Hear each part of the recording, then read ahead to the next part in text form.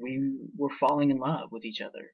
So when she sent me that text message, I love you and I miss you, I need to touch you, that that should have proved, in my mind, that should have proved right then and there that we had done something, because 6 days in, you don't just randomly say something like that to to someone. You just don't do that. She's not that type of person. I'm not that type of person. That's just not who we are. So this something had to have happened to get us both to that level. And what happened is we made love the night before. That was very obvious. So when she adds in, I need to touch you, she was still, I would call it lusting for me. She was wanting more. And I had no problem with that because we had such a great time together, being intimate together. I mean, it was amazing. It was really good. So when she adds that in, I mean, I was shocked, and I immediately said I love you too. I replied back, I love you too. And then she kind of brings it back in. I don't like feeling love that I can't act on. I mean, and I was like, yeah, we can. I mean, we already did once. I mean, what's going to stop us now? You keep telling me you're single. And that's kind of how, in my mindset, she kept telling me she was single. She said she was living a single life. Yeah, she interacted with him, um, but it was not at all like a traditional marriage. It was just compliant. They were being compliant and civil. And then they would fight, and then she wouldn't have nothing to do with him for a little bit because she said he acts like a baby. He don't get his way. He kind of stomps off and yells at her and slams the door, and he won't sit down and really talk with her about anything. Really won't. That's what she told me. That's who he is for years. Wouldn't listen to her, didn't care, was very nonchalant about everything, just kind of ordered her around, and she had to obey. That's what she said. I have to obey. So she's saying I love you to me, and it feels good. I mean, and I wanted to hear it, and I loved it, because I was feeling the same way for her too. So I was happy.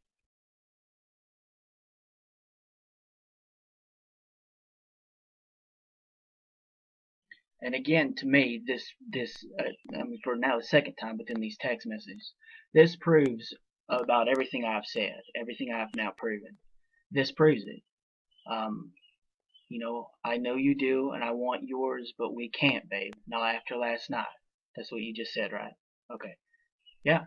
I mean, what happened last night? I mean, that kind of lends the question, to somebody to think about.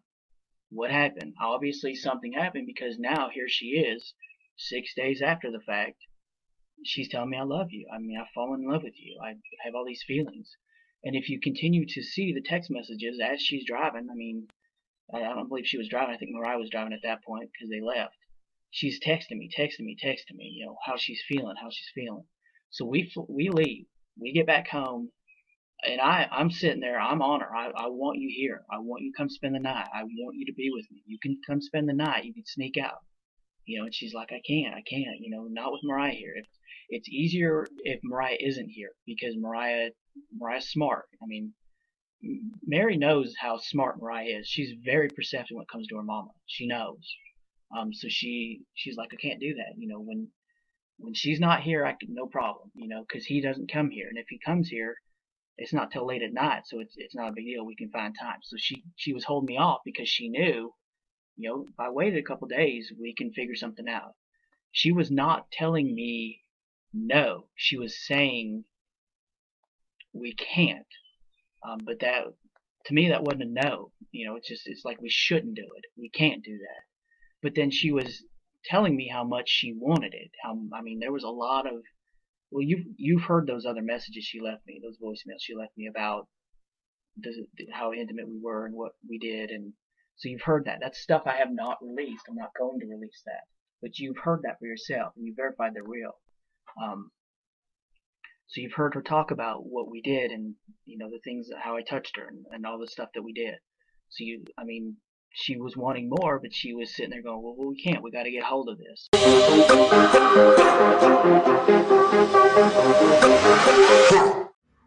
Welcome to Hollywood Deli. I'm your host, Blue. So listen, poor Mary. She just cannot catch a break. So the recent tell-all Cody told the world that he does not consider himself married to Meri, and we got to watch her watch it for the first time. And she was livid, I could tell, and she was embarrassed. But what's more embarrassing is that Catfish. So the Catfish, Jackie Overton, who played Sam Cooper, claims that when she met up with Meri at Disney World, that she knew that Meri knew who she was and that they planned to meet up.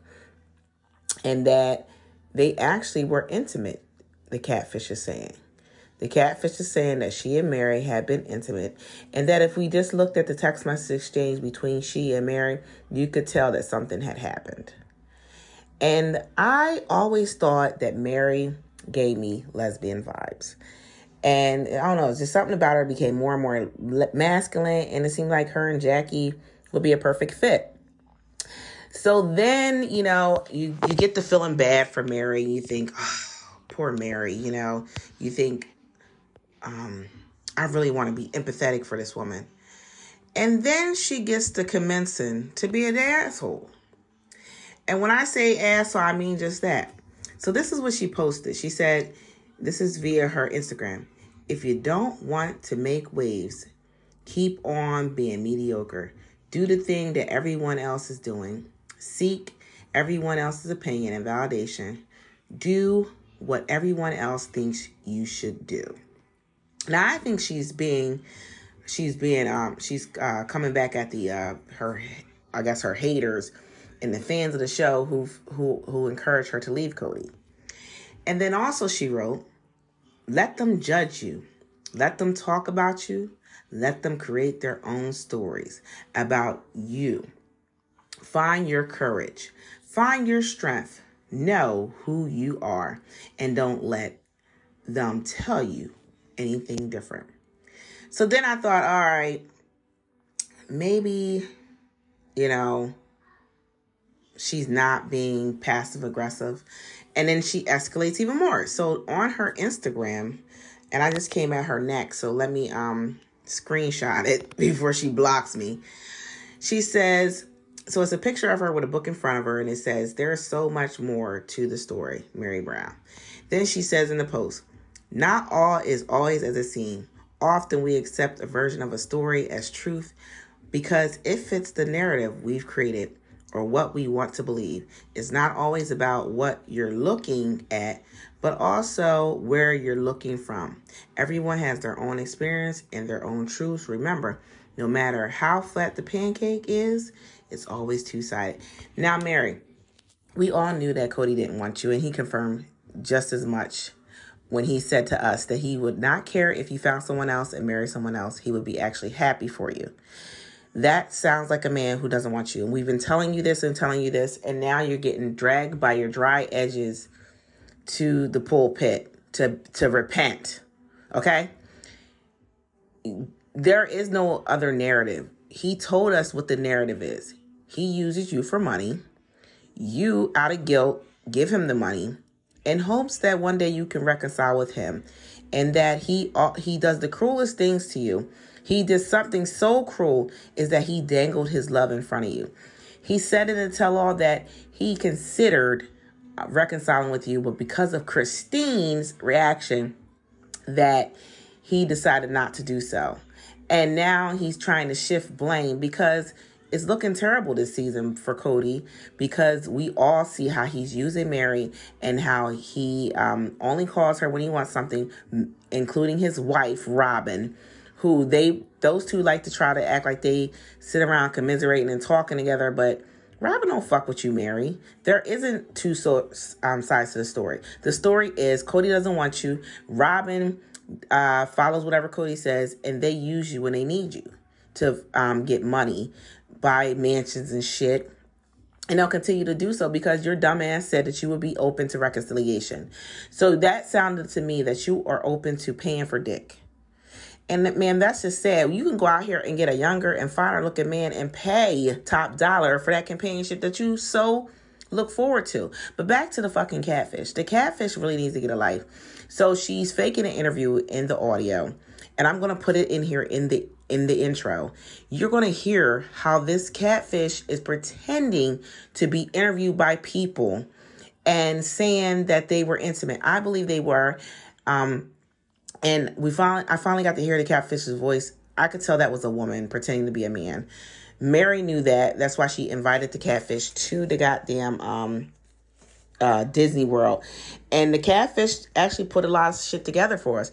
She said that they staged the meetup and that they pretended like it was just a coincidence type of encounter in front of Mariah, the daughter, because the daughter was on to the Meri and what she was doing online.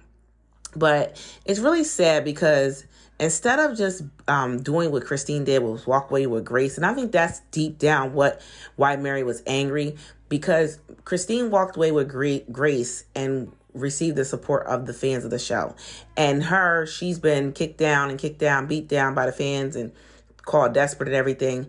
And then when Cody announced to the world that he no longer considers himself married to Meri, she felt like he should have give her the courtesy of doing an announcement, like a joint announcement like he did with Christine. But she fails to realize that he doesn't value that same way.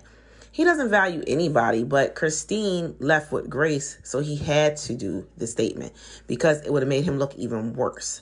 Anyway, make sure you like, subscribe. Make sure you leave 5-star rating, and y'all have a good night. Bet they won't. Do something.